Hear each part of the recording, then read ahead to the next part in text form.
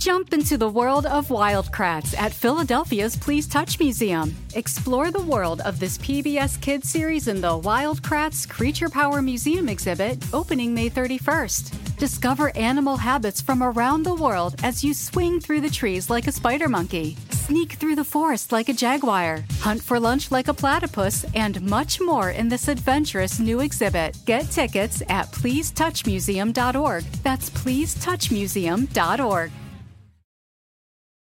For over 130 years, McCormick has helped you make Mom's lasagna to keep her secret recipe alive. Take over taco night, no matter how chaotic your day is. Conquer the bake sale, even if you get to it last minute. And craft the perfect Sunday brunch when it's not even Sunday. Because with McCormick by your side, it's gonna be great. Welcome to The Megyn Kelly Show, your home for open, honest, and provocative conversations.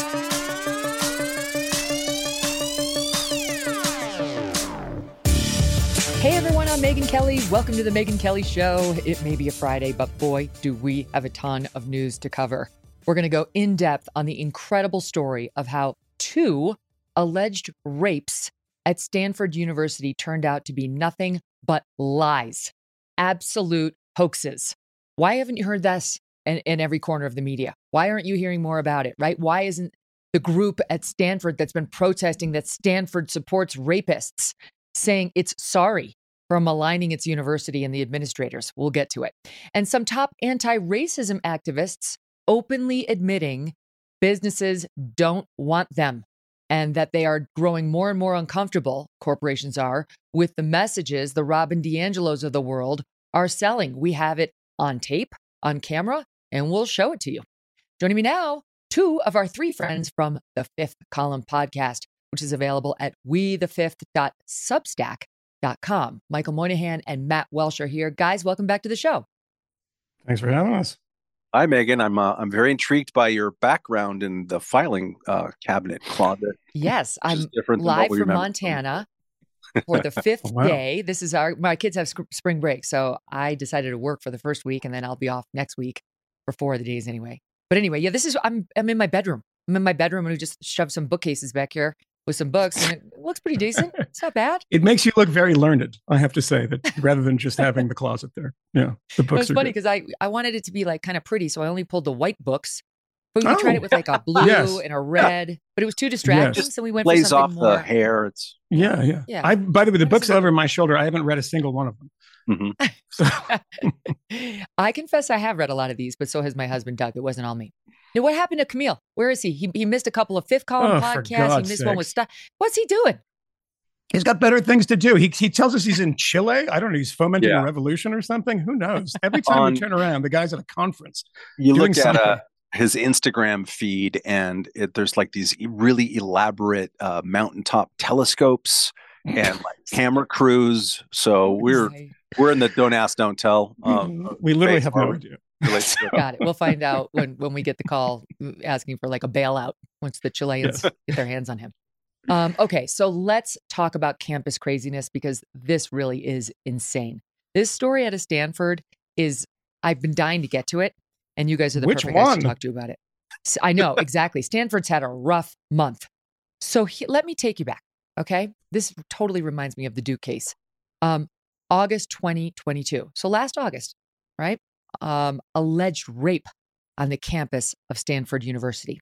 The Stanford Daily, their student newspaper, reports that an unknown male perpetrator raped an adult female at a parking lot near Wilbur Hall on Tuesday evening, according to a report made to the Stanford University Department of Public Safety. The victim does not know the perpetrator, but did report this to a mandatory reporter and she told that she'd previously seen this guy on campus. The victim describes the perpetrator as a 6-foot-tall black man with a thin build, brown eyes, and a faded beard. The victim says she was physically restrained, taken to a restroom where she was raped, according, again, to this mandatory reporter. I think she told a nurse who then contacted campus security. That's how it went. And the woman knew that she would contact campus security and also knew that the police would have to be called. But the woman said she did not want to speak personally with law enforcement at this time. All right. Horrible. She's been raped. She was taken into grabbed at a parking lot and taken to a restroom. Sounds terrible. Already the students are outraged on the campus of Stanford. They blame the university. You're not protecting us. Stanford's not safe. How dare you allow this to happen to this woman? But it's all very sketchy. Flash forward just a couple of months, right? August to October. So it's 2 months later of 2022. Another sexual assault. A male perpetrator sexually assaulted an adult woman in the basement of a university building on Friday afternoon. I'm back from the Stanford Daily quoting. According to a report made by a mandatory reporter, meaning I think a nurse again, who brought the allegation to the Department of Public Safety on campus. The adult victim told this mandatory reporter she was in her office when an adult male grabbed and forced her to a basement where he raped her. The victim does not want to provide a statement to law enforcement. Now, as far as we can tell, guys, said victim, well, let me put it this way. The reports on said victim did not make clear to the public that it was the same woman.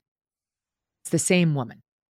Now, you tell me what the odds are that the same woman, within the course of 2 months, gets randomly grabbed, dragged to a second location, and raped on campus, okay? And also doesn't want to talk to cops. This thing smelled from the very start.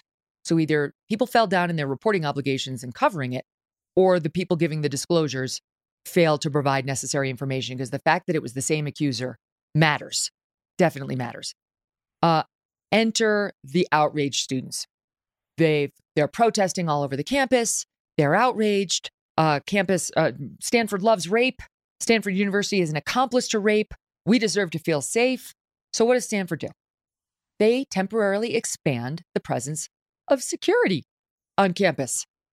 Are the students happy with that? No, because cops hate people of color and cops make people feel unsafe. So now they're pissed off that Stanford started flooding the field with more security presence, and Stanford tries to appease the lunatics by saying, don't worry, the security staff have an understanding of anti-bias protocols and procedures. So now you got to worry that your woke students who are very worried about rape are also worried about whether the cops are racist, and they don't want to deal with it. Who the hell is going to protect you from the rapists if it's not going to be the security? All right. Like, we can't get enough don't rape people training out into the campus ether in time to save everybody. We might need some cops to stop the actual crimes. So that's where things stood until, here we go, flash forwarding to this week, March 15th. Santa Clara District Attorney. We just did a long story about Santa Clara with David Zweig and how this lunatic place was spying on churchgoers, infiltrating their prayer groups, reporting on how they were not wearing masks and they were having too many people at their church, even when they shouldn't have during COVID. This place is a lunatic fringe place. And it's where Stanford is. It's sort of Palo Alto, that area of California. DA announces charges against Jennifer Grease, Gries. No pictures available of this woman, but I have to ask, I do wonder. She's 25 years old. She worked for the university, and she has accused a black man of raping her twice. I can't help but wonder if this woman were white, whether they would have found a way of releasing her photograph to everybody. A white woman accusing a black man with unfounded allegations of double rape. So where's the picture of Jennifer Grease? I'd love to see it, because they make all this stuff about race, but not this one. Why? Let's find out. Let's know everything there is to know about Jennifer Grease, who ought to be thrown in prison for years for doing this. She's being charged with 2 felony counts of perjury, 2 misdemeanor counts of knowingly inducing another person to give false testimony. She is a Stanford Housing Services employee. She's an employee of the building. And let me go on. This is not her first time making up lies about what appears to be her male coworker who she was out to get. Last March, she made a sexual harassment complaint against this guy. They were found to be unsubstantiated, and she was moved to a different work location, but not fired. She has a history of lying separate and apart from that allegation about her relationship with this man who was unnamed in the documents. She told one coworker she was in a relationship with him, but that he had sexually assaulted her. This is another time. All right, now, an alleged allegation of sexual harassment, which wasn't substantiated. 2 allegations of rape, which are false. An allegation of sexual assault, separate from those, that left her pregnant with his twins before she suffered a miscarriage. Another lie, disproved, according to the authorities, by medical records. Then they find her text to a friend, quote, Can't I just make his life a living hell myself? She texted her coworker about the alleged assault. I need to start standing up for myself. I'm so annoyed. I'm coming up with a plan. That way, he's shitting in his pants for multiple days. Eventually, prosecutors got their hands on her in January. She admitted it was all a lie. After Stanford had spent $300,000 investigating her case, even though she never named the coworker as her false attacker, she refused to rule him out when asked point blank, and it was clear, given her history, who she was talking about. By the way, she also was awarded public money through the California Victim of Crimes Board, according to the filing. They say she may have received up to $70,000 for these false claims, and now she has been placed on a leave of absence, but not yet fired, though her employment is under review. The activists, not satisfied. What they have done is taken to the public square to say, this is from the Sexual Violence Free Stanford group, we unequivocally reaffirm that Stanford neglects survivors. 40% of women-identified undergraduate students at Stanford will be sexually violated during their term on campus. It's not true. No, they won't, right? This protest was not for one survivor, but for all survivors. Sexual Violence Free Stanford reaffirms our opposition to increased security as well, which does nothing but put gender and racially marginalized students at risk for harmful interactions. These people are insane. I'll let you guys take the cult. Yeah. God, I mean, where does one begin? I mean, you just told me something I didn't know. I've been reading about this a little bit. I didn't know the accuser wasn't white. Because that actually I don't know that. It's my speculation. I don't know that either. I believe if she were white, we'd be seeing her picture. Right. I mean, there'd be a lot of Emmett Till comparisons. We would have, I mean, the fact that I know the name Mike Nifong tells you a little something about what happens when the racial dynamics are that kind of polarizing and that sharp. Because that was, of course, the Duke lacrosse case. You know, you see these kids that go out there and they're kind of desperate. They actually, unlike me, I don't want these things to be true. I don't want these things to happen. But the second there's a, idea of it, it's you're out on the campus saying Stanford protects rapists. Well, let's not protect them. Let's have some police come in here. Well, we don't want the police. Now, what do you want at this point? What is the actual solution? And of course, there's a farrago of bullshit statistics too. And if you look at, there's a number of great books about this going all the way back to the 90s that have been going on about these numbers that are just false, that 40%, 50% of kids on campus will get raped. And by the way, how this happens is they allow people to themselves identify what is uncomfortable, and then they recategorize it as sexual assault. It is really strange because if you have, there was a documentary, I think CNN Films, I shouldn't say don't quote me because I'm on the radio now, but I think it was CNN Films that came out with a film called The Hunting Ground.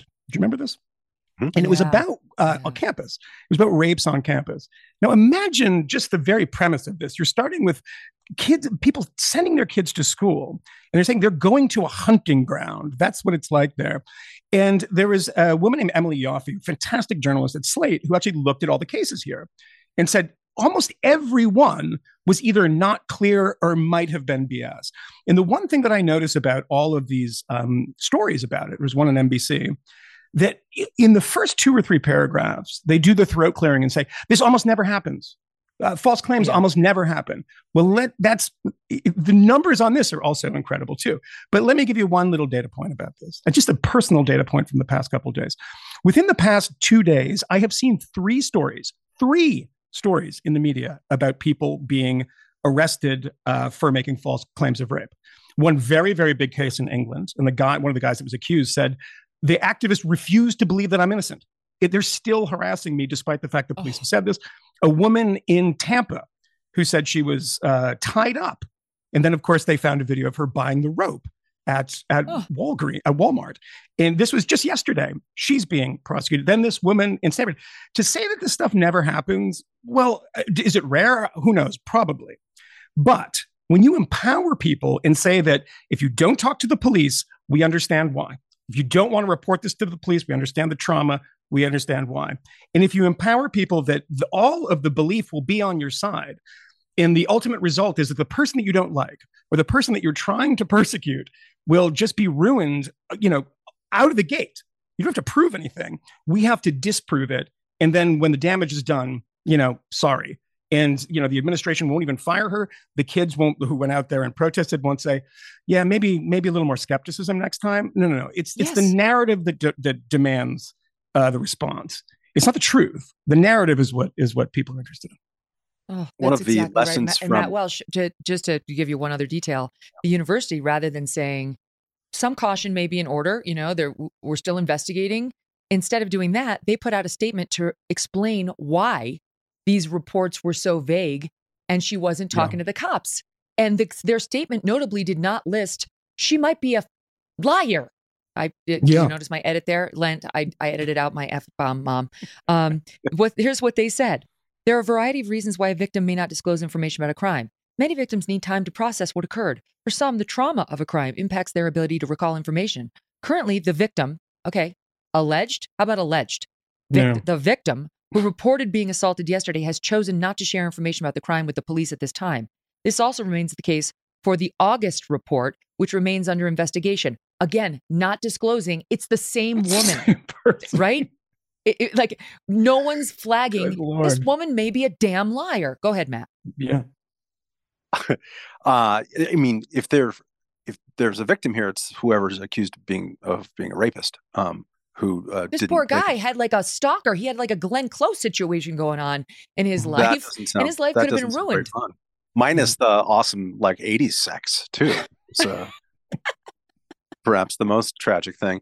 No, a thing that the academic field of economics, which Stanford used to be really good at, as well as a bunch of other things. It was once great university there in California. But what economics teaches us is not just about fiscal policy. It teaches us that everywhere in life, people respond to incentives. And also they respond to the removal of incentives, the removal of certain guardrails on the way that we behave and walk through life. And so what has happened serially on college campuses, especially since the Obama administration, they made it easier. They changed the incentive structure for people to make accusations about sexual assault, and they also removed the ability back then of people who were accused in these cases to be able to face their accuser or even the evidence, to refute the evidence that was subjected to them. So they rewrote Title IX basically back then to do that. That was then reversed under Trump and Betsy DeVos, and now the Biden administration is going the other way. But if you remove the incentive of that there might be punishment to lying, and you also simultaneously, not all incentives are like laws and punishments. Some incentives are given socially.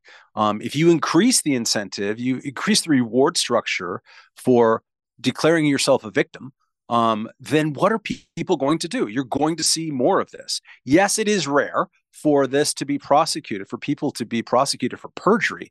And when you first sent us the story, I was like, okay, this is strange. Is the tide turning on these types of things? But no, because you look at she lied so much. There has to be such a track record of crazy lying to get to the point where this stuff is prosecuted. That's why she finds herself in the crosshairs. But we have changed the incentive structure in such a way where this is inevitable to have more of these things. And I wasn't kidding, being flip about the victim thing, talking about Emily Off and other people who've reported on campus sexual assault, Kathy Young as well. There's been a lot of people, predominantly immigrant men of color, who have suffered horrible consequences for things that they likely didn't do, at least not as described. They got kicked out of their schools because of these kind of kangaroo courts that were allowed to be convened after these rules were changed. That's a problem if we care about individual due process and rights. And that includes, of course, people who are sexually assaulted themselves and who might have a lot of reticence to report it, and they're suffering from trauma. But all of that requires due process. It doesn't require, and it should not tolerate, and it should not be excused by activists or anybody else or the campus itself. People who are being so flippant with the accusations, those people are the ones who are cheapening everything and making it more possible for malfeasance to happen. The bloodthirsty mob doesn't care about facts. You guys are right. They care about the narrative. And what's especially galling is that on a lot of these campuses, this involved a university employee, but usually it's a student, making an allegation against a fellow student. What's really galling is that on a lot of these campuses, they choose your kangaroo court judges for, to litigate your allegation of sexual assault from the victim representative groups, like from this sexual violence free Stanford. That happens on campus after campus where they find the judge, jury, and executioners from a group like that. So how's a young man going to fare in front of these lunatics who don't care? They're still outraged that anything has ever happened on a campus like Stanford, not about what this woman did, how she almost ruined a man's life, but how she undermined legitimate claims of rape. And so the whole system is set up to evade due process and just to get scalps. That's what they want.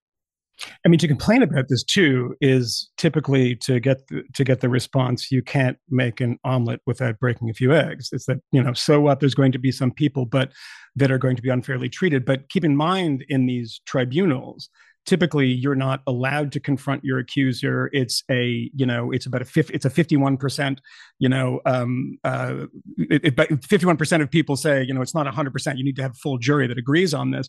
And what happens to your life then is anybody's guess. Usually it's totally ruined. And, the problem is, again, you're labeled a sex offender and you almost never prevail on appeal. You can bring it into federal court. But even if you win in federal court, the universities don't reverse themselves. Sorry. There's in the kangaroo court, there's no appeal too. I mean, you're on the universities. These are not being adjudicated by actual courts. And to interject, just sometimes in these cases, which have been documented very well, these cases have been cleared by cops. They've been investigated. And found not just like, there's not enough evidence. Like, no, this didn't happen. And yet they were still adjudicated in such a way on campus, regardless of those findings. And that's the phrase that I was looking for, preponderance of evidence, which is, 51%. Yep. But, the problem with this is that from people in our perspective and people in our business of journalism is that this is a binary thing to people. You either, believe the victim or you're some sort of hate-filled monster who wants to question their story. But the issue is that, a long time ago, in 2014, I think, I wrote a piece for the Daily Beast.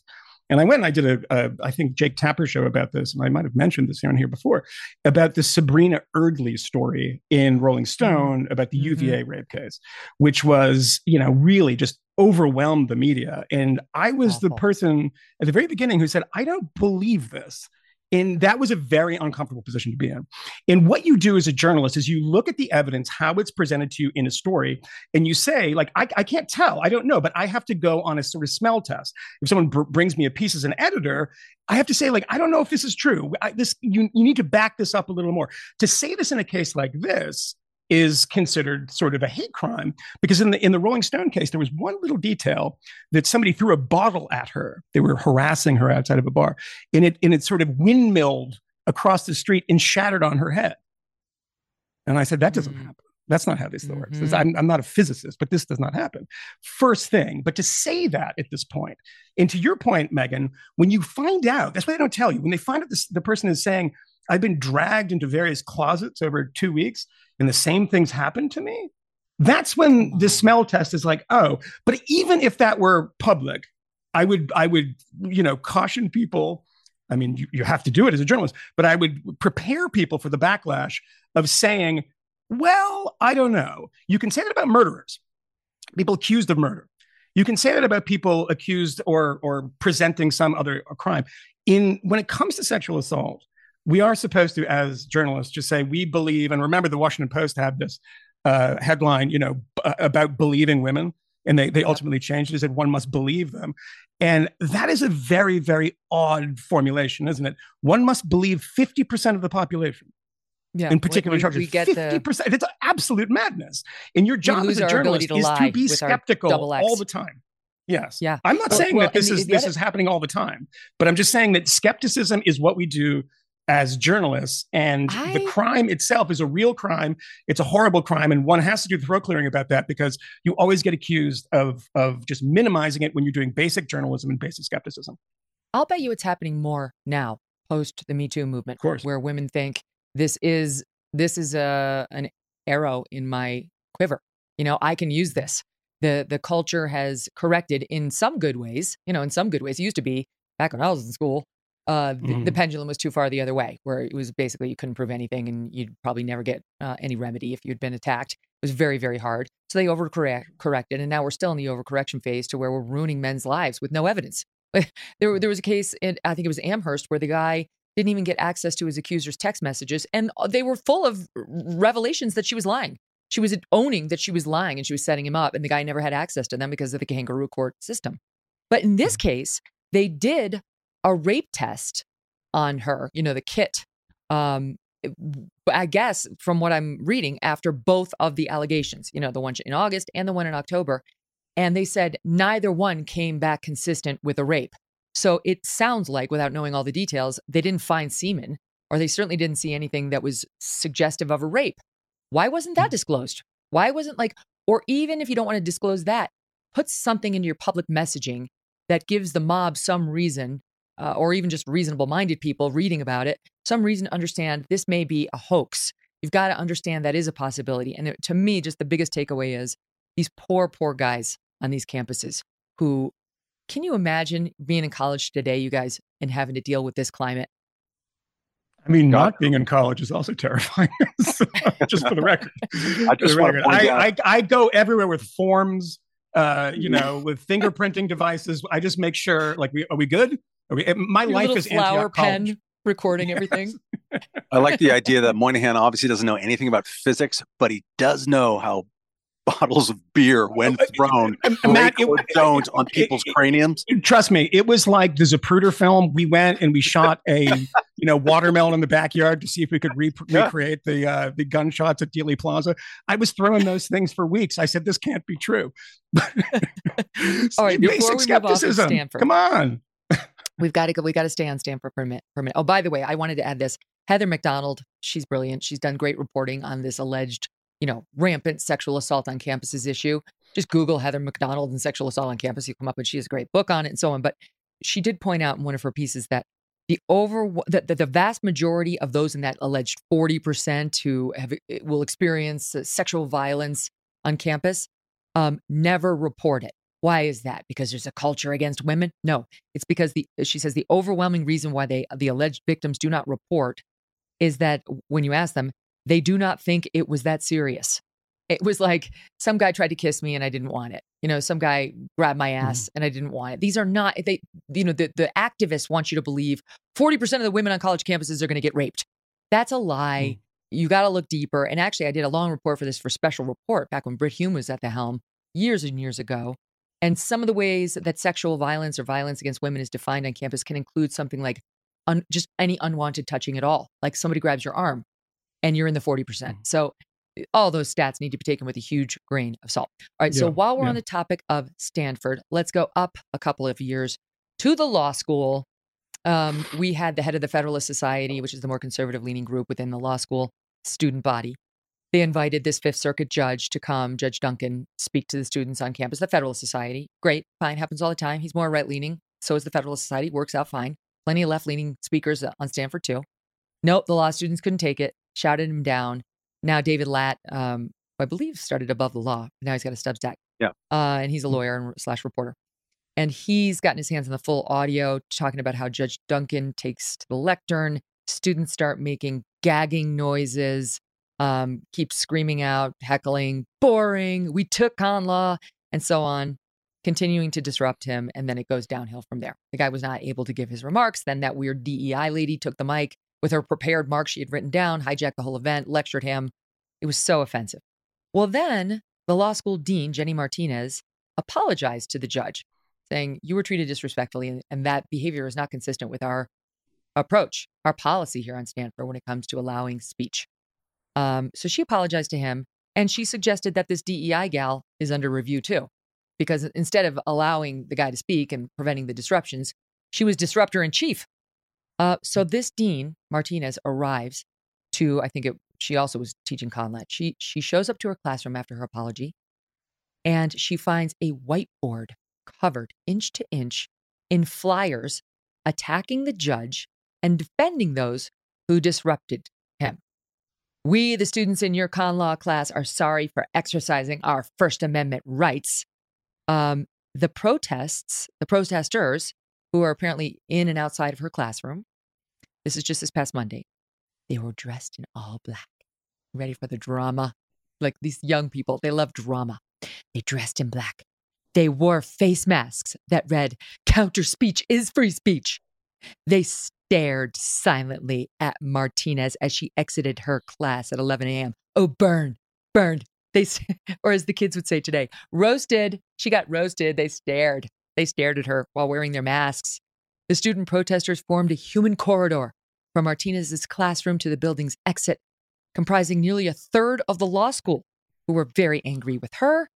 The few who did not join the protesters, Evergreen, this is just like Evergreen, Brett Weinstein, received the same stare down as the professor as they hurried through the makeshift walk of shame. One of the students who did not agree and did not wear black was quoted as saying, they are creating a hostile environment here for anyone who thinks an Article 3 judge should be able to speak without heckling. This also is an annoying story. By the way, that whole thing was quoted from the Washington Free Beacon. Can you go to college anymore? Can you send your kid to Stanford Law School? All of this is about extremism on campus when it comes to woke ideologies. And again, we're talking about Stanford Law School. Stanford is not really known historically as the place where it's not Evergreen, right? It's not Reed College. Yeah. It's Stanford. This is the West Coast prestigious school. This is the only non-Ivy League school that ever sends, judges to the Supreme Court. It's Stanford. It has the Hoover Institution. The Hoover Institution is not an Evergreen University institution. It is center-right think tank talking about important things. Leland Stanford, look him up. Wasn't woke. That's not where this comes from. I can't believe that this is happening in a law school, any law school, let alone Stanford, right? This is undergraduate stuff. This is what you do in the 7 years that it takes you to not graduate from a 4-year university, is that you engage in all kinds of different protests. At my school, at the UC Santa Barbara, is all about protesting apartheid and having shanty towns and blocking the oil platform project. It's great, right? It's fun stuff that you do when you're an undergrad. When you're in a law school, you're preventing people from talking who are a judge. What are you doing? I don't understand the process. Granted, I'm Megan, I'm not a lawyer like you, but what I understand from the law is that it's an adversarial process in which people make competing claims and arguments pinned on basic sort of documents and truths under oath. That seems like a process where you would need to be able to engage with people with whom you have a disagreement and try to convince a neutral arbiter of the righteousness of your interpretation of the truth. I don't know what making people not talk teaches you in that process. It's really embarrassing. And to answer your question, I have a daughter who's 14.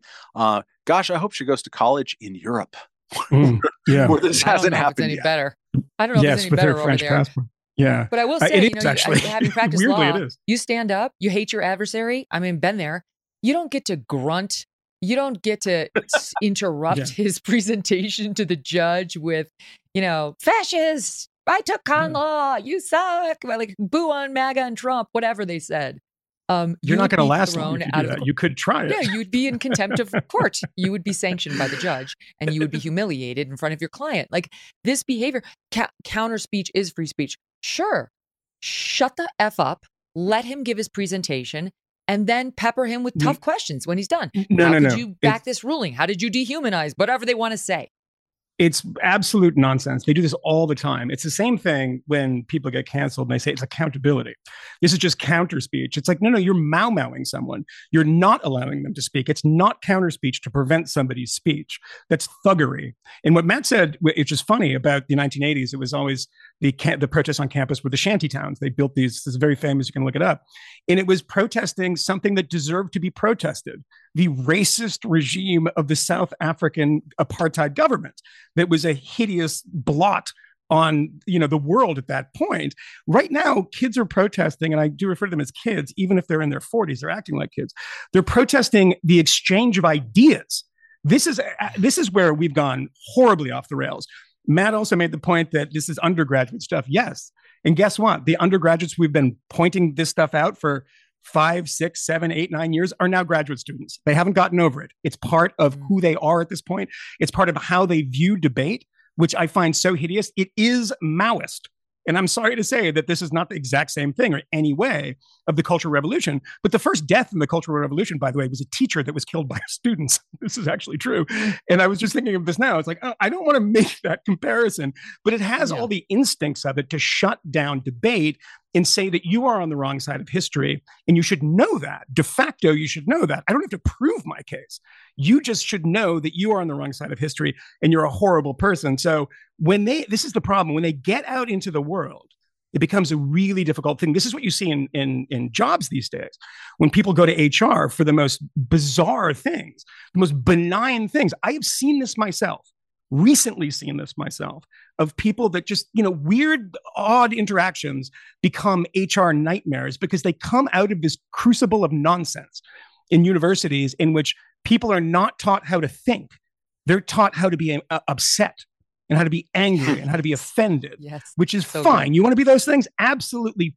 I was about to swear. Fine. But be able to make the argument as to why, and then I will crush you like a bug because you're a silly nonsense person. But as opposed to just letting this happen, the feeling is itself justified by what you do. All that is justified by your own feelings. Nonsense. These people who are so indignant, as I point out from David like me, were gagging. I'm sorry, I'm indignant right now. The judge got up there and they were like, this is them. Okay. They want, that's very the mature speech they're so proud of. And they were holding up a sign. We have a picture of it that reads, this judge, Judge Duncan, can't find the clitoris, only the shorter form of that, which sounds more vulgar. I mean, it's disgusting. So what does that even mean? These kids? He's I don't bad even at know. sex. What is wrong with me? How come I don't understand this? What is the insult? You don't understand the clitoris? No, I don't. But no one has a sign in front of me about it. They just no. I said, no, I don't get it. I've been looking for years. Yeah, it's like the Ark of the Covenant to me. I don't know. But why does it have? What does it have to do with law? Good God! I'm going to give you the directions on that right after this quick. Can we do that in the break, please? Yeah. I've been trying to find someone. Chatbot AI is like, no, guys. We can't help you.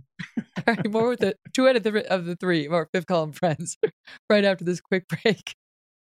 Jump into the world of Wildcrats at Philadelphia's Please Touch Museum. Explore the world of this PBS Kids series in the Wildcrats Creature Power Museum exhibit, opening May 31st. Discover animal habits from around the world as you swing through the trees like a spider monkey, sneak through the forest like a jaguar, hunt for lunch like a platypus, and much more in this adventurous new exhibit. Get tickets at pleasetouchmuseum.org. That's pleasetouchmuseum.org. For over 130 years, McCormick has helped you make Mom's lasagna to keep her secret recipe alive. Take over taco night, no matter how chaotic your day is. Conquer the bake sale, even if you get to it last minute. And craft the perfect Sunday brunch when it's not even Sunday. Because with McCormick by your side, it's gonna be great.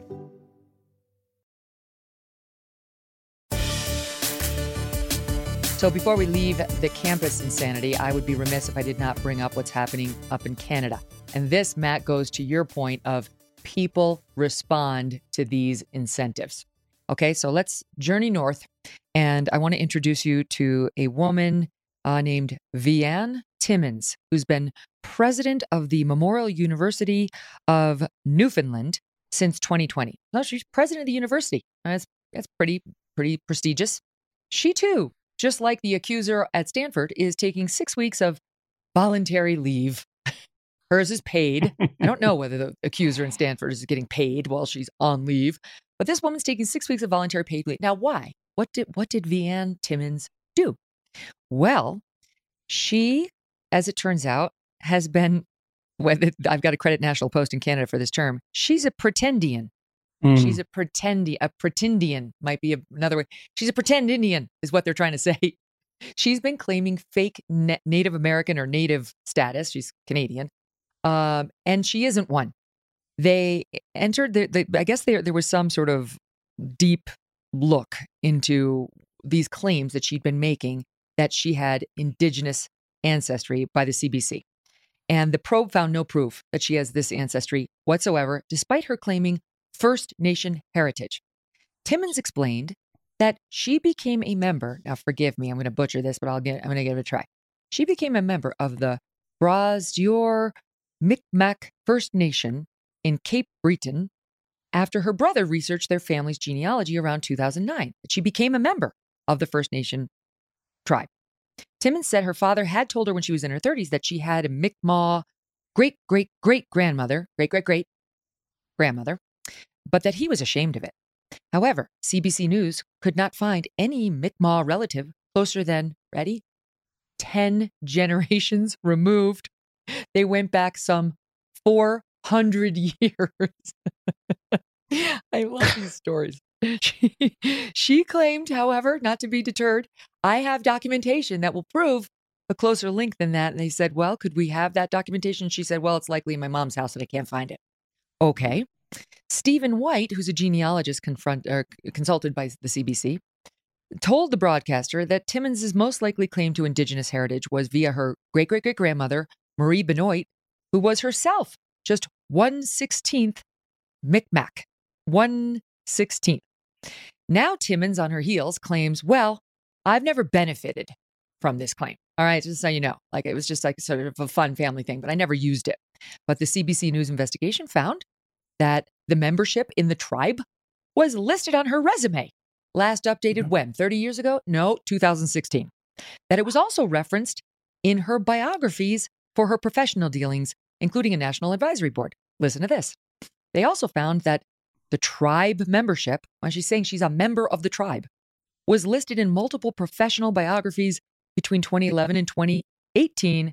And then, just in case you had any doubt about the veracity of her claim, she's never used it, she was the 2019 recipient of an INDspire Award for Education, an award openly touted as, quote, the highest honor the indigenous community bestows upon, wait for it, its own people.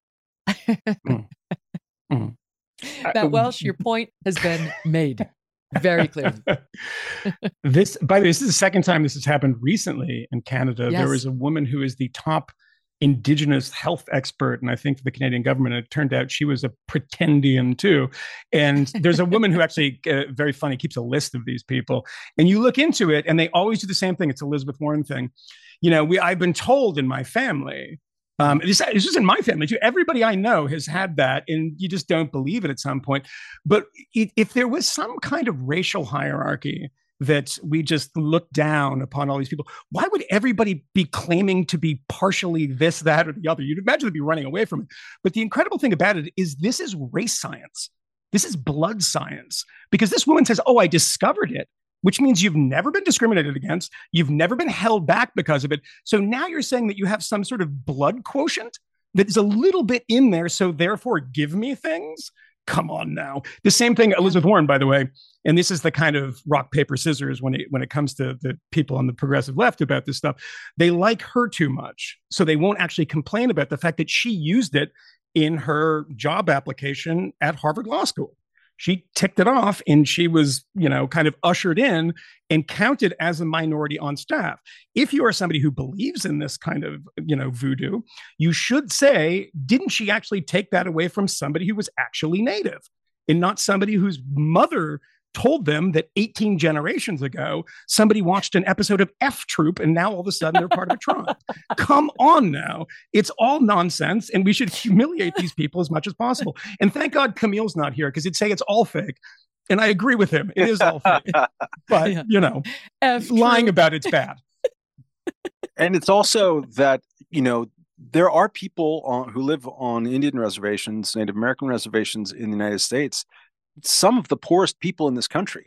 Like there is if you want to have some solidarity for people, and also think about the economic structures, the governance, the way the United States federal government has absolutely screwed these people over in a systematic way, please, by all means, go for it. And also don't try to do a stolen valor thing with them. I've been watching God help me, the World Baseball Classic a lot. I love baseball. I love nationalism. So it's all great.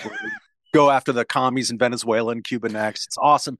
But one of the things that you realize in watching this is that it's wonderful to see sort of expressions of different types of culture within the baseball arena. Japanese culture has this kind of flair. Sometimes Puerto Ricans are like this. It's fun. It's really, really fun.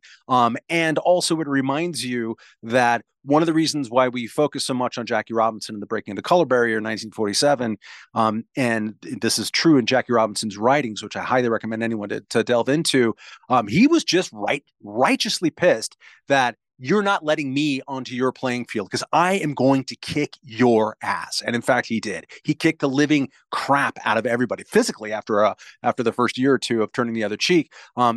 We want the level playing field. You don't get an extra seat at the table. You don't get an extra cookie by checking off the one drop box on your application to be a Major League Baseball player. The question is, can you play? Okay. Come on in. No one cares. Like absolutely no one cares. And you start to think like, why don't we have more of that in the world? I'm sure there are places and times to think about people's background, especially again, on a more of a class disadvantage level. You overcame some disadvantages, particularly as immigrants, people who have been poor, like you keep that into consideration. But for a basic job, why are we awarding extra cookies to someone who ticked that box of their 10th great grandparents maybe had a little bit of this? It's ridiculous. 400 years ago. Right. That's basically the connection now.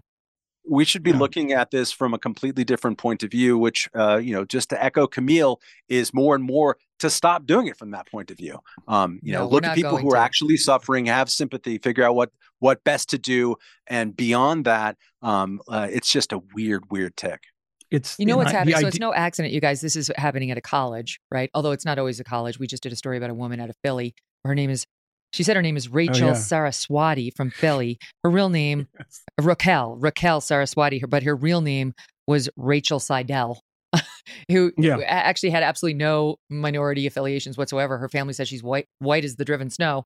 But she claims she was Muslim and Latinx and all the other things. And she's been outed as having faked it too.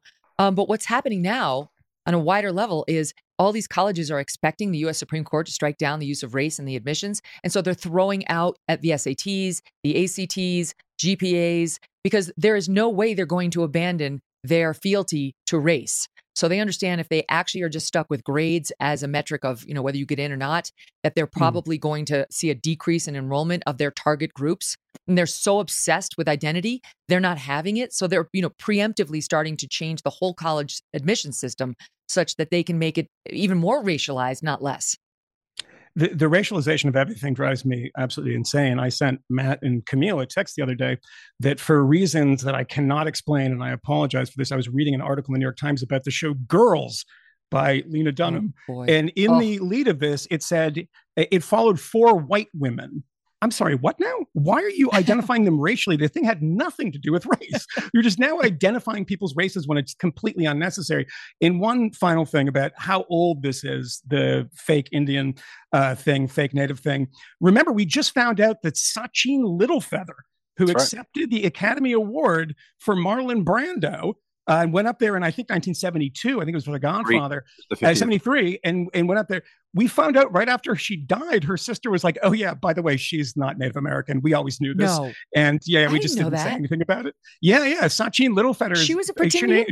She's like Jill Smith or something. She's completely not. Oh my God. She had some plausible claim, but it wasn't what she was. I think she was Mexican American, but yes, but it's not true. But anyway, sorry to ruin that for you, Megan.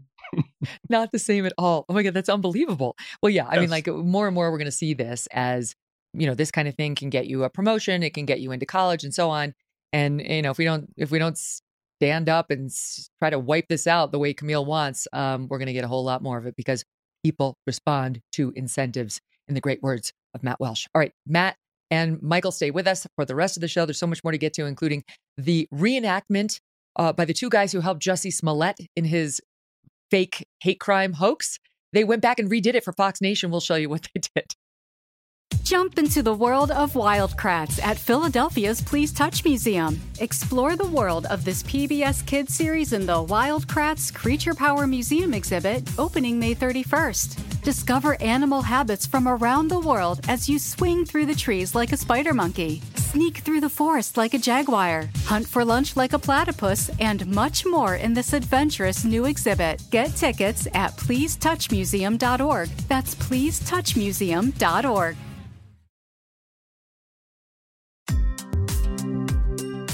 Speaking of race hoaxes, Jussie Smollett. Jussie Smollett is back in the news. We talked about this actually about a week ago. He's filed an appeal on his criminal conviction for the race hoax that he perpetrated in Chicago during the polar vortex, where he had two of his buddies attack him, two black guys. I mean, it's like, if you're going to try to pretend that you're the victim of a race hoax, at least hire white guys to do it. Yeah. He hired two black guys to attack him, pour bleach on him. They just so happen to have a rope on them that they now claim they put on his face, not around his neck, as he was later found wearing, because he really wanted the police to see where it was, around his neck. He just, like, years of old. So he's filed an appeal. He's claiming everything but the kitchen sink. He's claiming double jeopardy because he had originally struck a deal that with a prosecutor who was biased, and instead they brought in a special prosecutor to go after him, and all sorts of things that are not going anywhere. But he doesn't want to have to serve that jail time.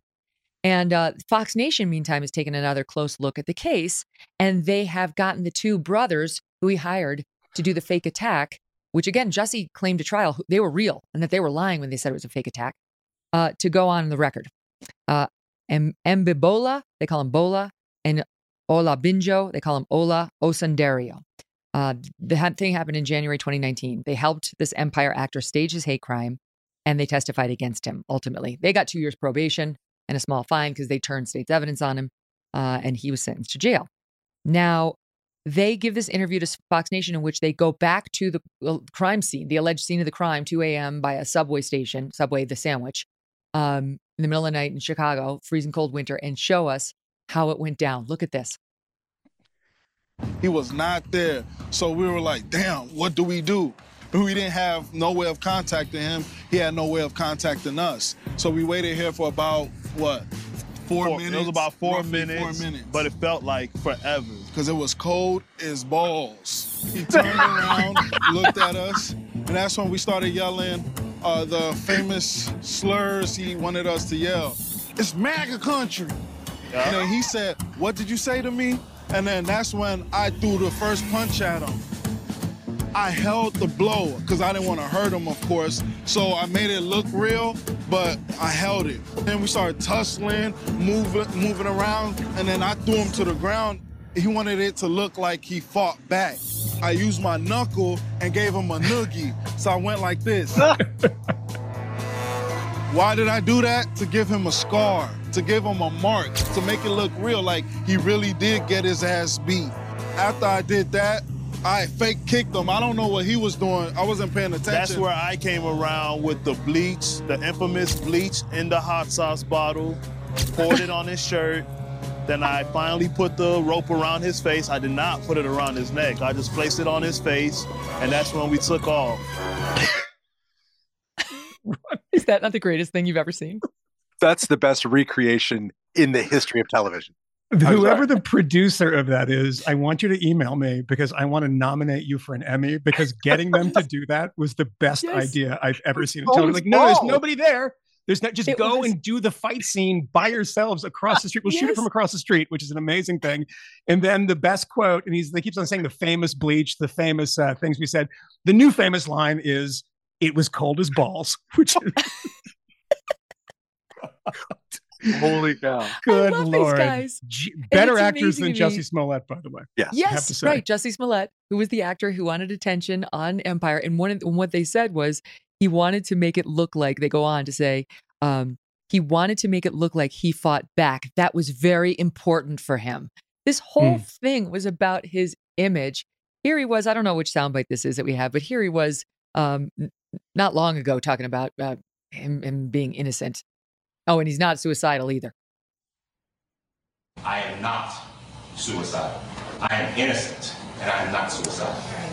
If I did this, then it means that I stuck my fist in the fears of Black Americans in this country for over 400 years and the fears of the LGBTQ community. Your Honor, I respect you and I respect the jury, but I did not do this, and I am not suicidal. And if anything happens to me when I go in there, I did not do it to myself, and you must all know that. I respect you, Your Honor. I respect your decision. Jail time. I am not suicidal. I am not suicidal. Stop laughing about Black. I am not suicidal, and I am innocent. I could have said that I was guilty a long time ago. He's got the Black Power. I've fist never going, seen too. that. Isn't it What a wonderful? nutcase. He's such a liar. He's literally doing a Black Power salute on the way out, screaming, I'm not suicidal. Not, I'm innocent, by the way. I'm not. He did say that at one point, but the thing he's repeating over and over is, I'm not suicidal, because he's also a crazy conspiracy theorist that he might get killed in jail, but it's going to make to me look like a Jeffrey Epstein suicide. It's like, dude, no one cares about you. No one knew about you before. And no one knew what empire was. Sorry. Maybe other people did, but I don't know. I think it's a bit of an own goal, as they say, to compare yourself to Jeffrey Epstein. Just the whole public sympathy kind of thing. It's not. Well, really he got off for a little bit, so you know. So he was sentenced to 150 days in prison, and still hasn't had to serve them. He filed it. He wanted to be out on appeal and so on. But I don't know whether he's ever actually going to have to serve this. But it's so funny to see. You know, you remember we deconstructed the Robin Roberts interview of Jussie. She was totally sympathetic, not even a hint of skepticism. I mean, I like Robin Roberts, but that was an embarrassment of an interview and just wasn't doing her job at all. And it's a continuation, frankly, of our first hour theme, which is, where is the skepticism amongst the media, amongst the general public, when allegations are made that tap into certain narratives, right? Women are oftentimes the victims of sexual assaults on college campuses and elsewhere. It's an epidemic that we're having to deal with. Black people in modern day America do randomly get attacked with nooses and bleach and people shouting, "This is MAGA country" in deep Chicago during the polar vortex.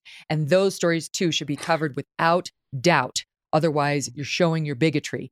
And even now, we're trying to pretend that like we have to cover his appeal like it's a real thing, like he's got a real. When you've got these two brothers, who could you find a more credible witness telling you what actually went down?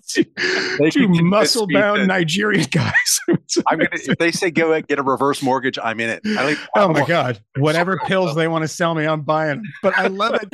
The first bit of skepticism should have been like, "This is MAGA country." No, it's not. It's downtown Chicago, you dummies. No. But the greatest thing about this is go and find it. I saw this the other day. The original tweet from the New York Times that was no skepticism. There was no alleged. It was like Jussie Smollett, actor from Empire, attacked by MAGA lunatics. And it reminded me that right after Donald Trump was elected, this was a supply and demand problem, of course. The demand for stories about a rise in hate greatly outstripped the supply. So there was a whole bunch of these attacks that were fake. And there were other ones that were not proven to be fake, but were clearly fake. And then one of the things I thought was funny, right down the street from where I was in Brooklyn at the time, there was a park that I think was named after Adam Yauch, one of the Beastie Boys who passed away. And there were swastikas drawn on it, like the day after. And it was really interesting because these Nazis didn't know which way the swastikas went. They had them backwards. And I was like, that's the first bit of skepticism. And it reminded me of Dave Chappelle's bit about this, which is one of the funniest things I've ever heard, when he's like, we knew he was lying immediately. And I watched for days, weeks of people reporting credulously. I once sent Matt and Camille this thing from NPR that was a half an hour in which no skepticism was ever evinced on this case at all, and people just saying that this happens all the time, and this is just life in Trump's America. Again, it's the narrative. They wanted to prove it, and so therefore you have to suspend all disbelief, all these things that are clearly fake about it. You have to push to the side because the narrative is more important. We have an ongoing. Was pre-George Floyd. That was pre-George Floyd. Pre-George Floyd. It's gone. Even worse in this direction. Post-George Floyd. Go ahead, Matt. Yeah. We have an ongoing text thread between the three of us on the Fifth Column podcast, and as we did at the time with this specific case. I think for us the equivalent to the Moynihan understanding that the bottle of beer doesn't break on the person's forehead. Yes. Knowledge was that we had a pretty good indication, just intuition, that famous-ish actor is not going to go foraging for Subway sandwiches at 2:00 in the morning during a polar vortex in Chicago. That didn't seem like a likely thing that was going to be happening anytime soon.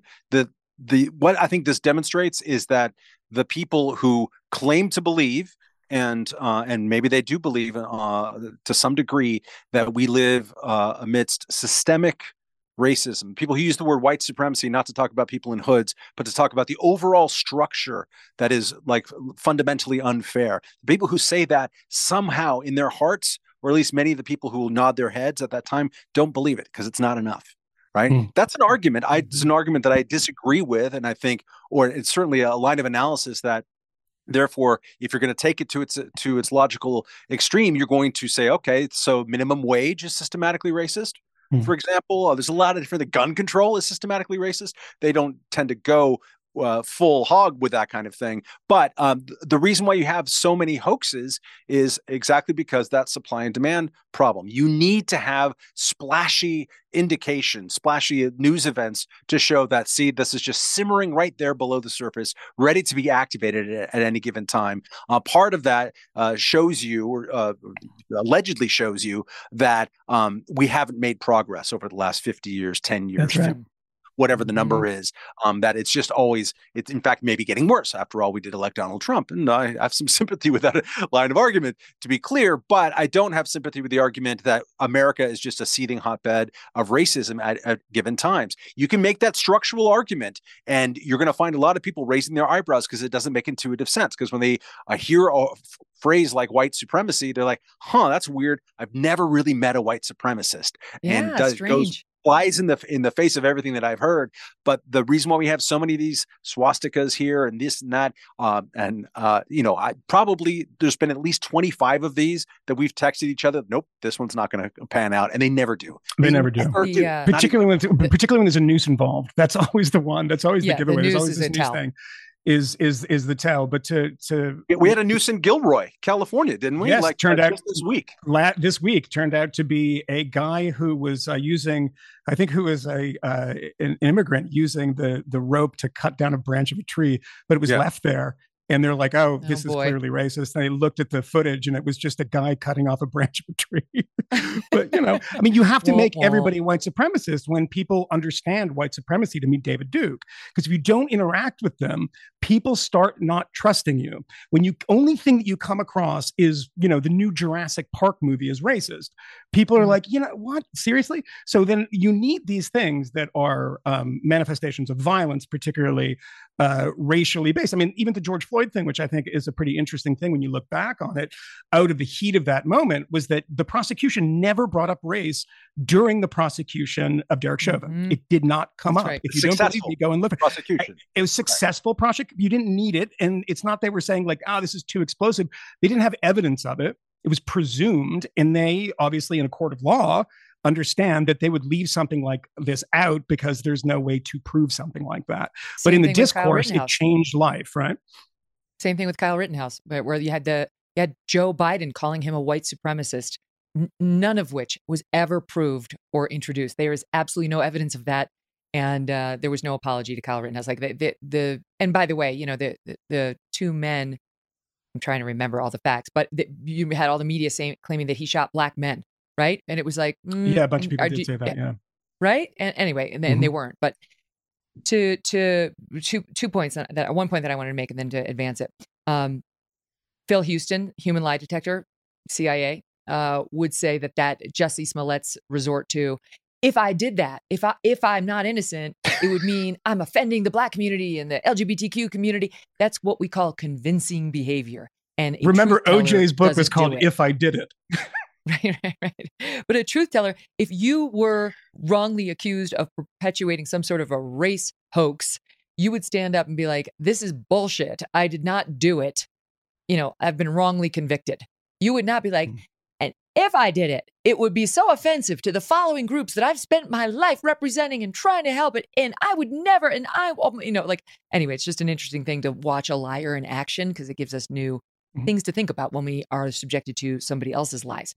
Okay, so what you're saying about how, the whole narrative, it is the hammer looking for the nail, right? And there aren't that many nails, and so they've got to invent white supremacy here, there, and everywhere, ties in nicely what we've seen happening in the world of DEI.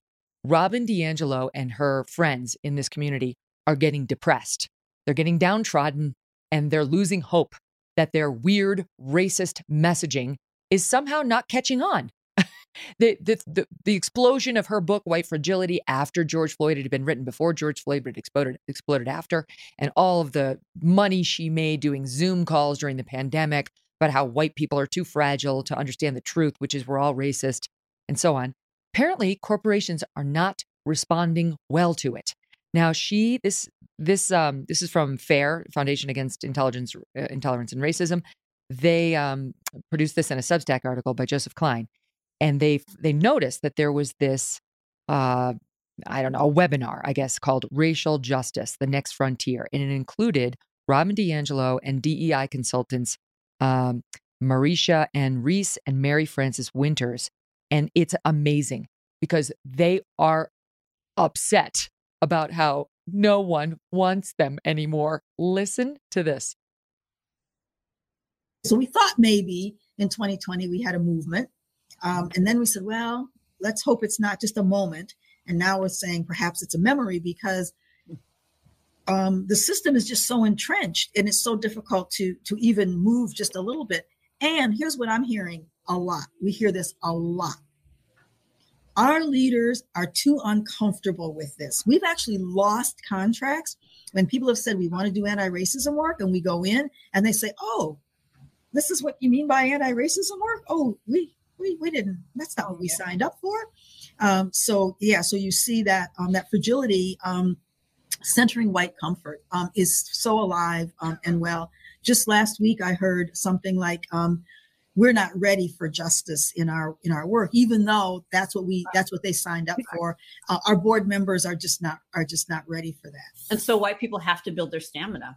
And I'm thinking for now, if an organization is saying we're not ready, I think they should be really honest about that, and they should be explicit about that. And then people can make conscious decisions about whether they want to support that organization.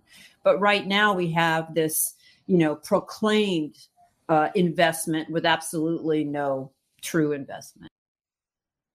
Hallelujah. They're failing and they're being rejected. Yeah. Yeah. And they're claiming the old Friedrich Engels expression of false consciousness. The reason why the working class is not with the Communist Party movement is that they don't understand it.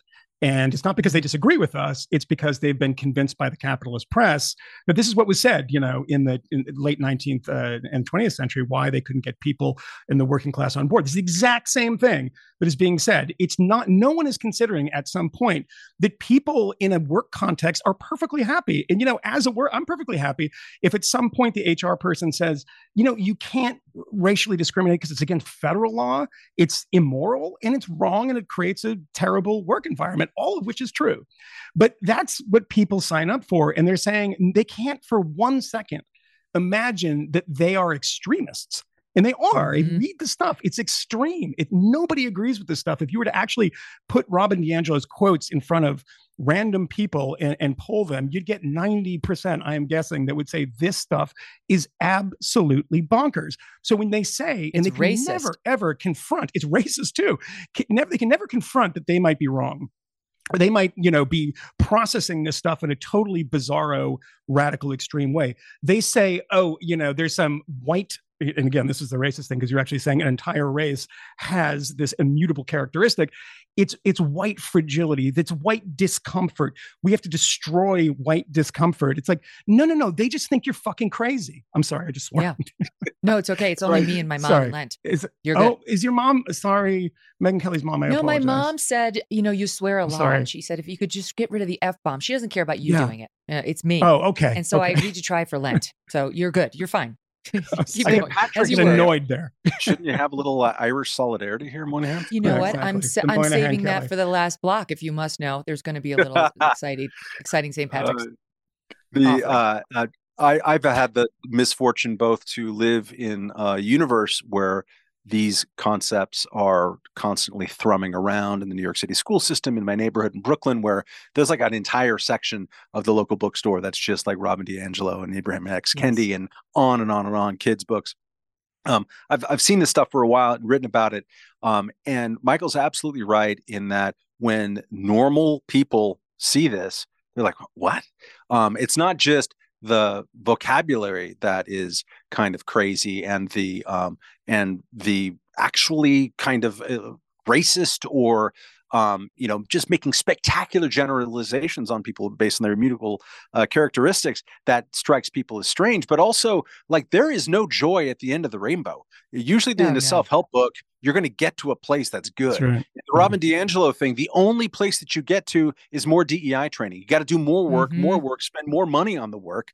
I love the fact that they're saying that, these organizations said that they are just not, frankly, ready to support justice.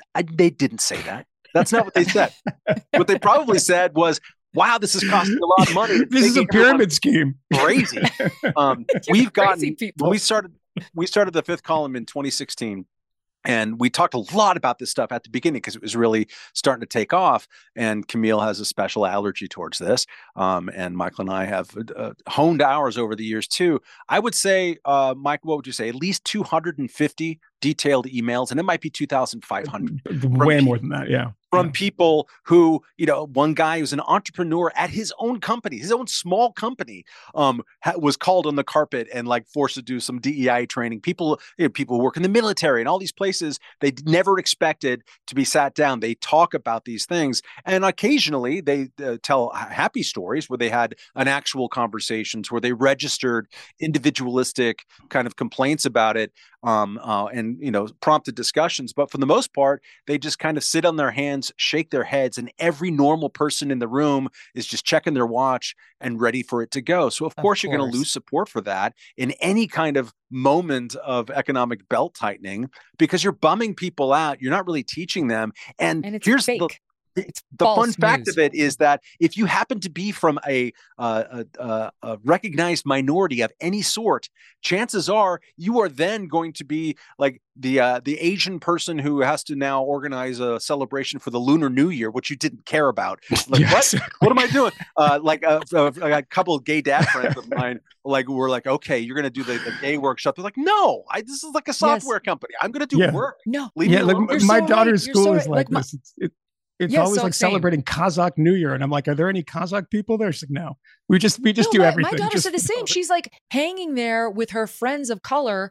And then the school separates them because they want to shepherd off the girls of color to go be in their own, quote, affinity group.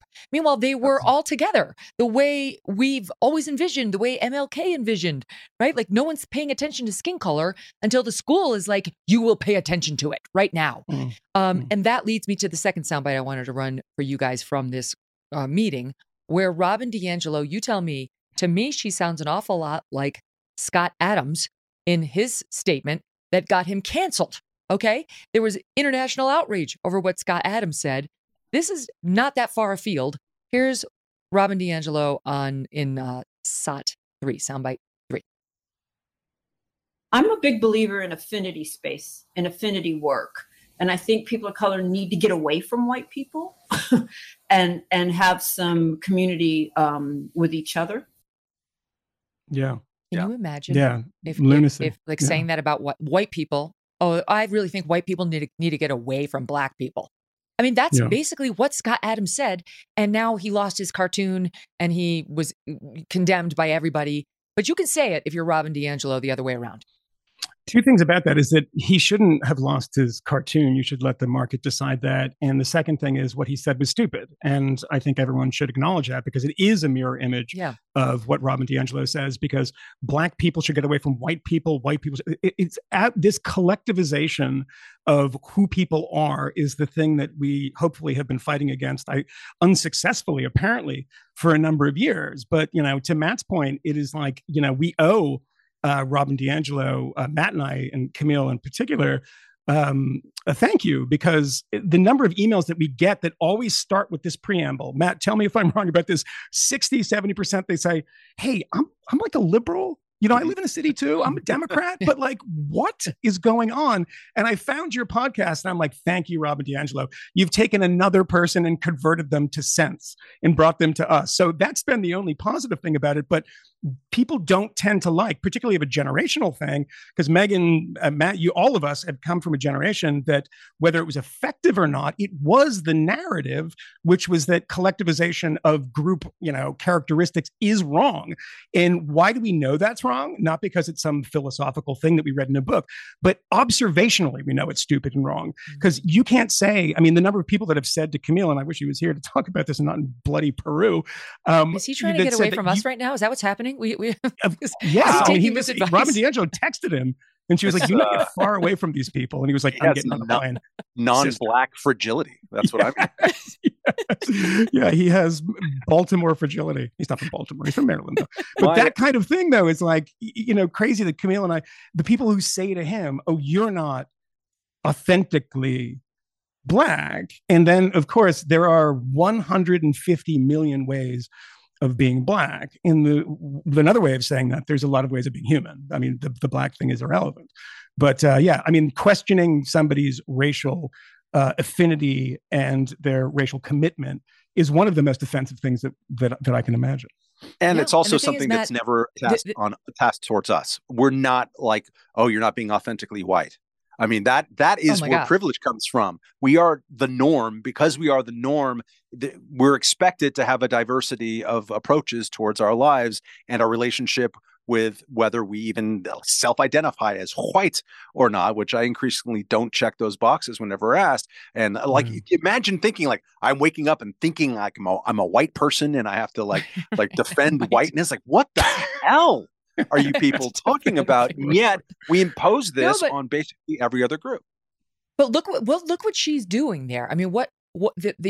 What's baked into what she's saying is, the Black people really need to get away from white people. It's baked in. White people they're annoying. They're awful. Of course you'd need a break from them. My God, they're terrible. And that's her whole thing. I'm terrible. She actually recommends in this book that a white person, whenever she or he walks into a room with a Black person, start off by apologizing. Just, hi, I'm sorry I'm white. And for all the sins of the white people. This really is just fun so world incredibly. But don't do it extravagantly, Megan. That's also because that is also assuming your privilege. No, really, I've read down to the kernels of her book, and it's so terrifyingly bleak and unpleasant. You can't imagine her cracking a smile, except a rueful smile on like, it just sucks to be so rich, peddling white guilt to people, which she absolutely does very successfily. One quick point, my 8-year-old just had a DEI type of seminar yesterday at her private school in New York. And they read a story about a kid from China, I think, who transfers to America at a school and is treated really mean at her school. And that's bad. And we shouldn't treat people mean. And I asked her, and I wasn't being leading in any way. I was just kind of curious how the whole thing went. I'm like, imagine that happened at your school. Like you got a girl from China tomorrow. What would happen? And she's like, we would be totally happy to talk to the kid from China. That sounds fascinating. She was happy for the lesson. She thought it was interesting and, liked the reinforcement that you shouldn't be mean, but also her world is not to be mean. It isn't to single people out for this characteristic or that. And the friend group, and I know the same is true with Michael's daughter as well, like they're lived in reality compared to what they're taught about the horror of the world, just to have nothing in common. Yeah. Mm-hmm. It's true. And I'll squeeze this in before we take a quick break. Look at what's happening in San Francisco, right? Where most of the families who live out there are pretty far left. I'm sure it's not stock full of a bunch of white supremacists looking to ruin the lives of their Black neighbors and colleagues and students in the schools.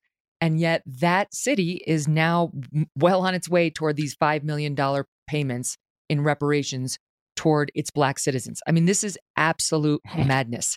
They've now, the reparations advisory committee has now unanimously voted, and it's been accepted by the San Francisco Board of Supervisors unanimously, that they should give a one-time $5 million payment to the Black people of San Francisco who meet just a couple of easy criteria, along with these other proposals. That doesn't make it law yet. At some point, lawmakers are going to have to draft and pass legislation.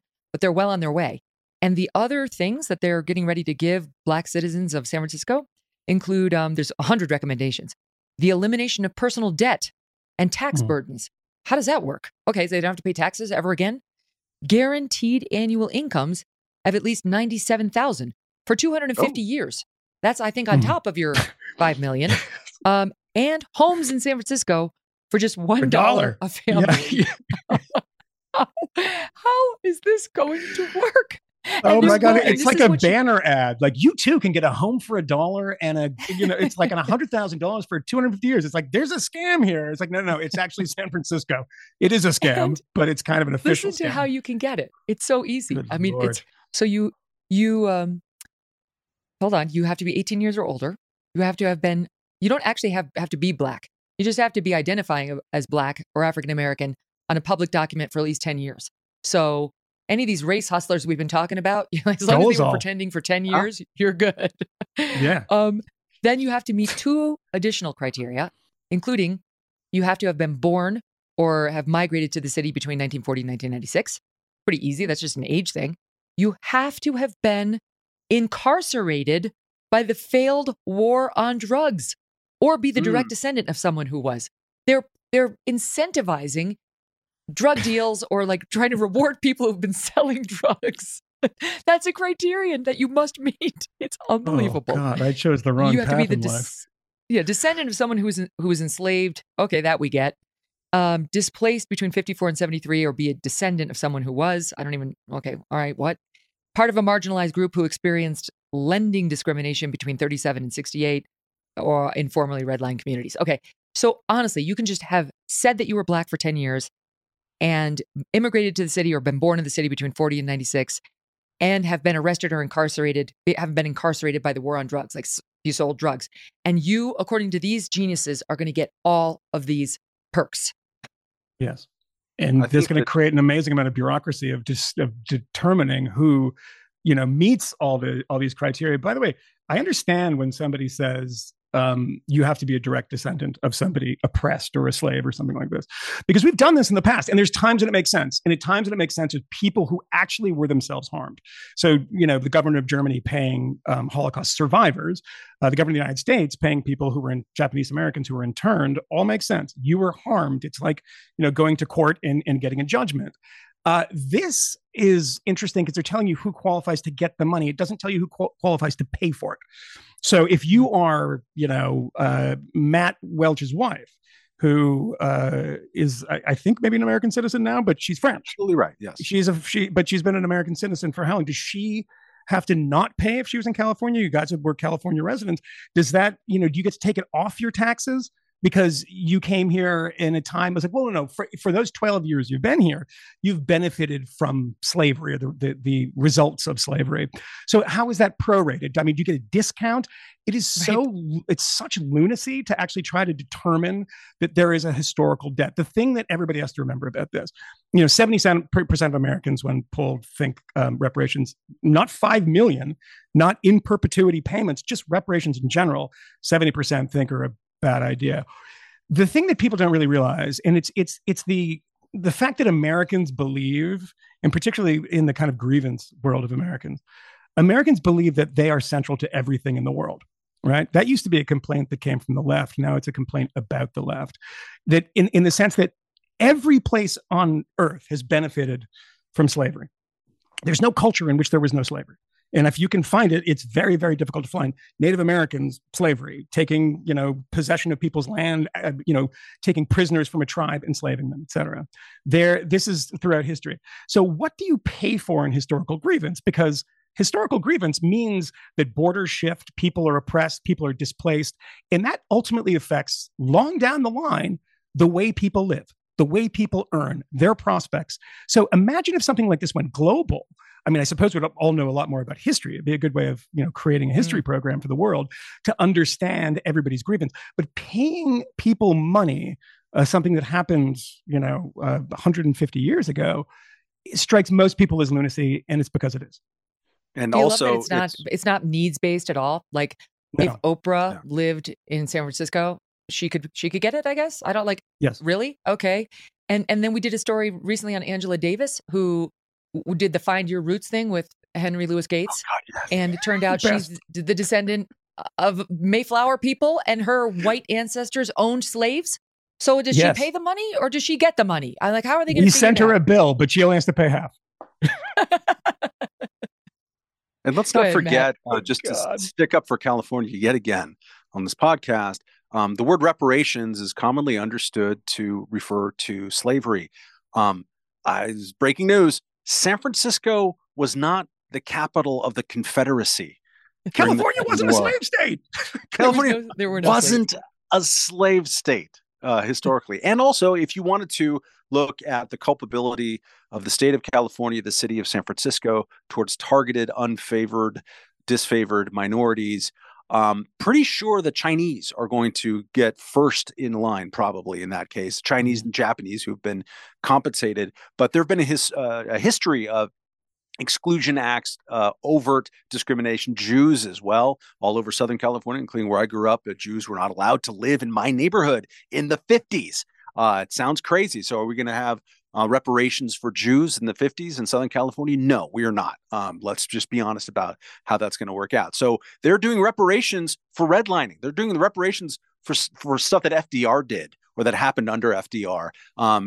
Good luck with that and convincing people of it. I'm all in favor, really, of governments saying, look, we did specific harms to specific communities. We took land, especially, because that's really easy to prove in some cases. You've got to give that land back. Or specifically to what we were talking about before, the way that Native American tribes were screwed over systematically over and over again. This is where I believe our sense of restorative justice, to use a terrible phrase, should be used. Government committed a harm, go find the harm, measure it, think about if there's someone to pay back. But a free-floating, like, there was harm done to communities, including by the drug war. Drug war sucks. I've been fighting against it for as long as I've been smoking drugs at age 3 or whatever it was in California. I think it's awful. It explains so much. But for crying out loud, you can't do this. You have to be very specific with it. These harms do exist. Go find those. Don't read a Ta-Nehisi Coates article from 15 years ago and say, how can we get in on the virtue signaling that we have a more virtuous city than all of the actual cities in the Confederacy, which, by the way, tend to do better right now in terms of race relations than San Francisco or various elite progressive places. Putting aside Matt Walsh's cry for help in that, Michael, yes. I want to tell you that the Hoover Institution, which we've mentioned a couple times on the show, at Stanford, it means conservative, has said it would cost each non-Black family in the city at least $600,000. So I hope all the families out there who don't qualify understand that it's going to be well over $500,000 at least to you. Not to mention, maybe you have to give up your home, because I don't know where they're going to find a free home for $1 for everybody. This will never work, but I'm not going to lie. I'm kind of hoping it happens. I just kind of want to say, I'm not going to have to pay for it. Can't wait to see how this works out for everybody. I think it's going to be a social experiment they'll regret, that will not spread, but why not San Fran? Let's start there.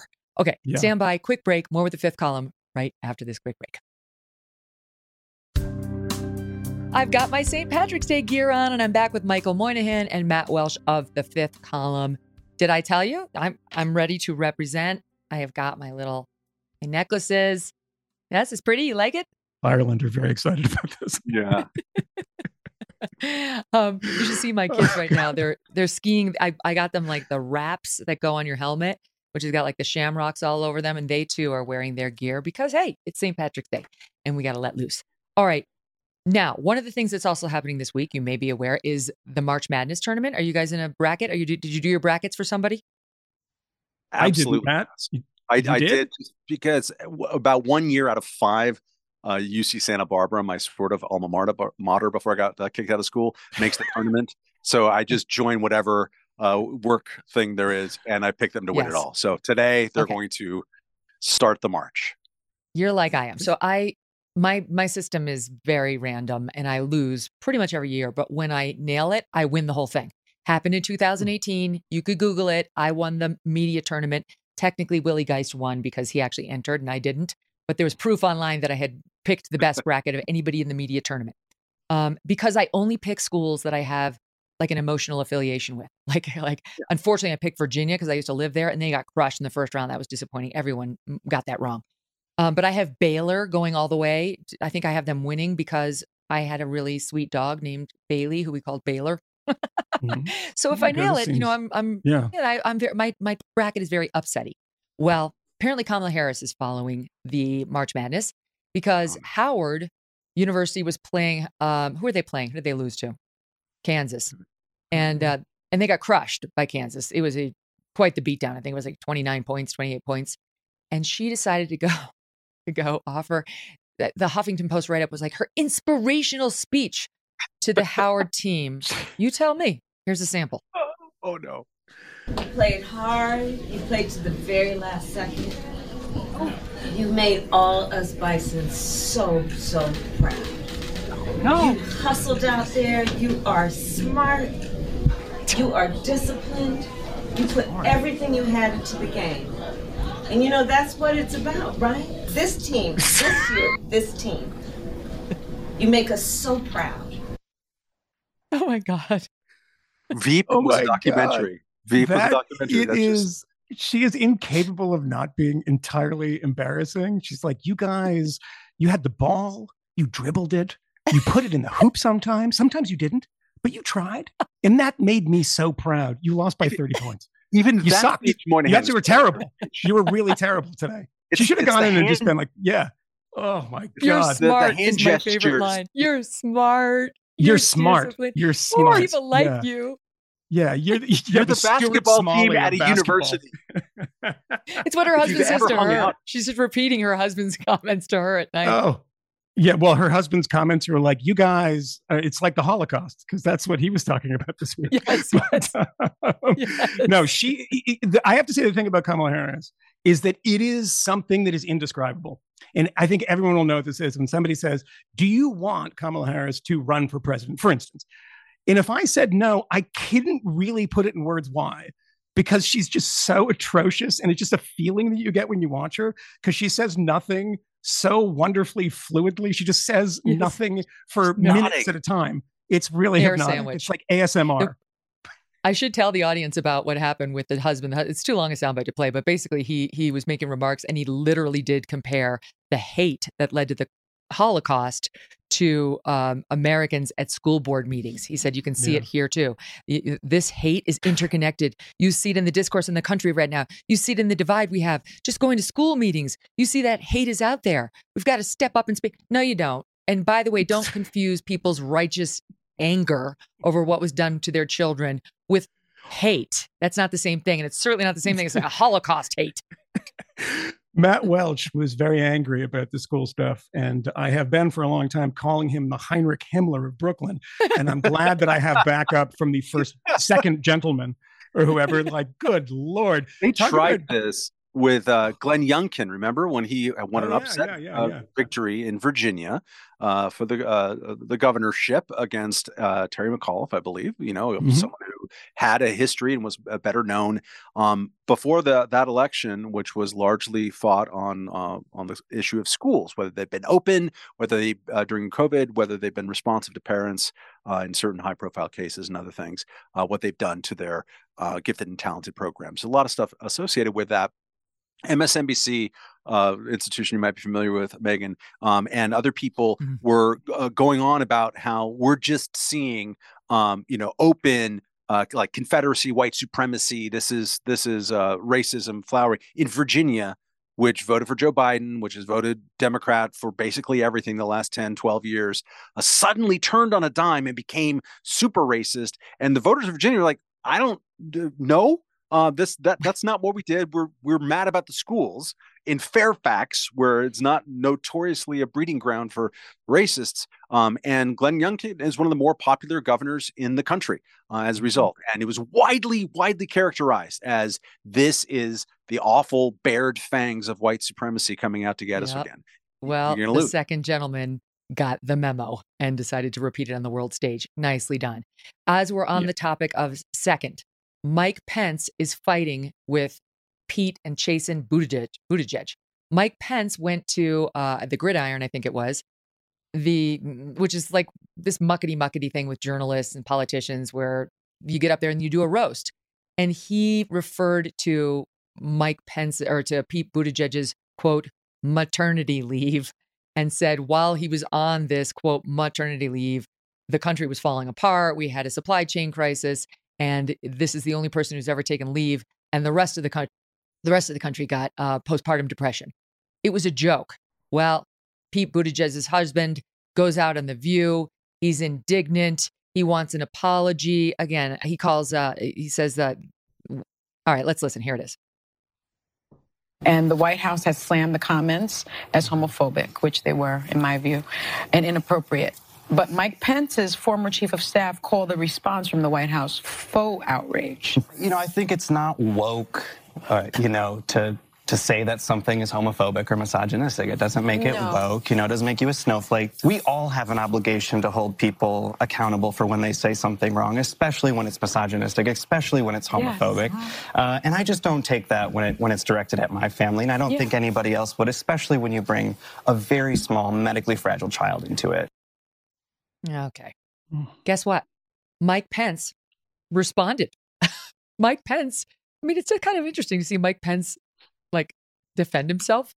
He comes out to say, I had a lot of jokes directed at me at this thing. It was a roast. And I directed a lot of jokes to Republicans and Democrats. The only thing I can figure is Pete Buttigieg not only can't do his job, he can't take a joke.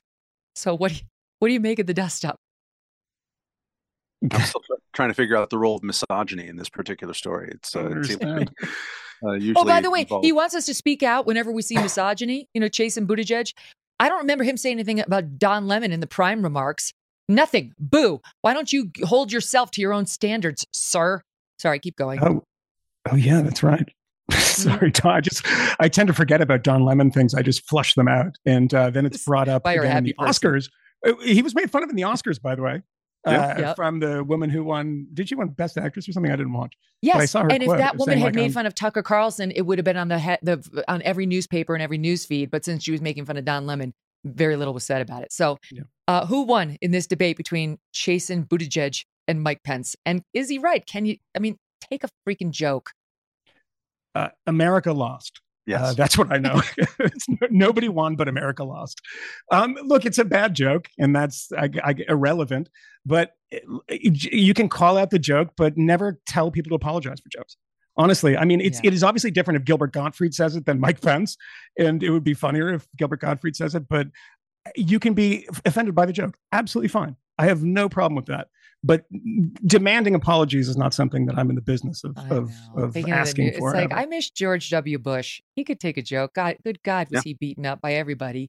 And he always laughed, to show some class, take a whatever. What was W's nickname for you, Megan? Because he has a nickname for everybody. I'm trying to remember. I think he called me Meg. He called me Meg, which nobody calls me other than my husband, Doug, which I like. That's kind of cute. It made me feel closer to him. Weird note to end on, Megan. I will say this. I think the reason he gets mocked for the, leave is I realize he had twins in the whole bit, but he took the same time on his child that I took for mine. And I actually grew a human being in my body and birthed it and had a surgery. And Pete Buttigieg and I had the same maternity leave, paternity leave, however you want to say it. And there are a lot of people who kind of looked at it like, really? Okay. Anyway, so the last word. Love talking to you guys. We'll get Camille in on the act the next time. Thanks for being here. Thanks, Megan. Thank you, Megan. All right, guys. Monday on the show, we're going to have a close look at all the new developments in the Idaho College murders case. And then I'm going to take a little vacation. All right, before we go, have a happy St. Patrick's Day and a happy weekend. Thanks for listening to The Megyn Kelly Show. No BS, no agenda, and no fear.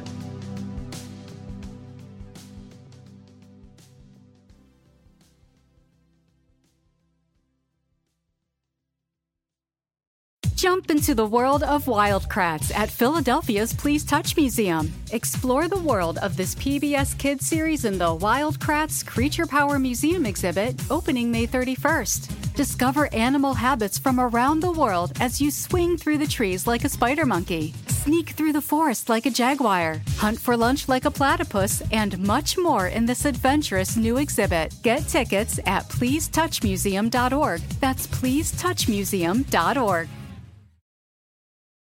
For over 130 years, McCormick has helped you make Mom's lasagna to keep her secret recipe alive. Take over taco night. No matter how chaotic your day is. Conquer the bake sale, even if you get to it last minute. And craft the perfect Sunday brunch when it's not even Sunday. Because with McCormick by your side, it's gonna be great.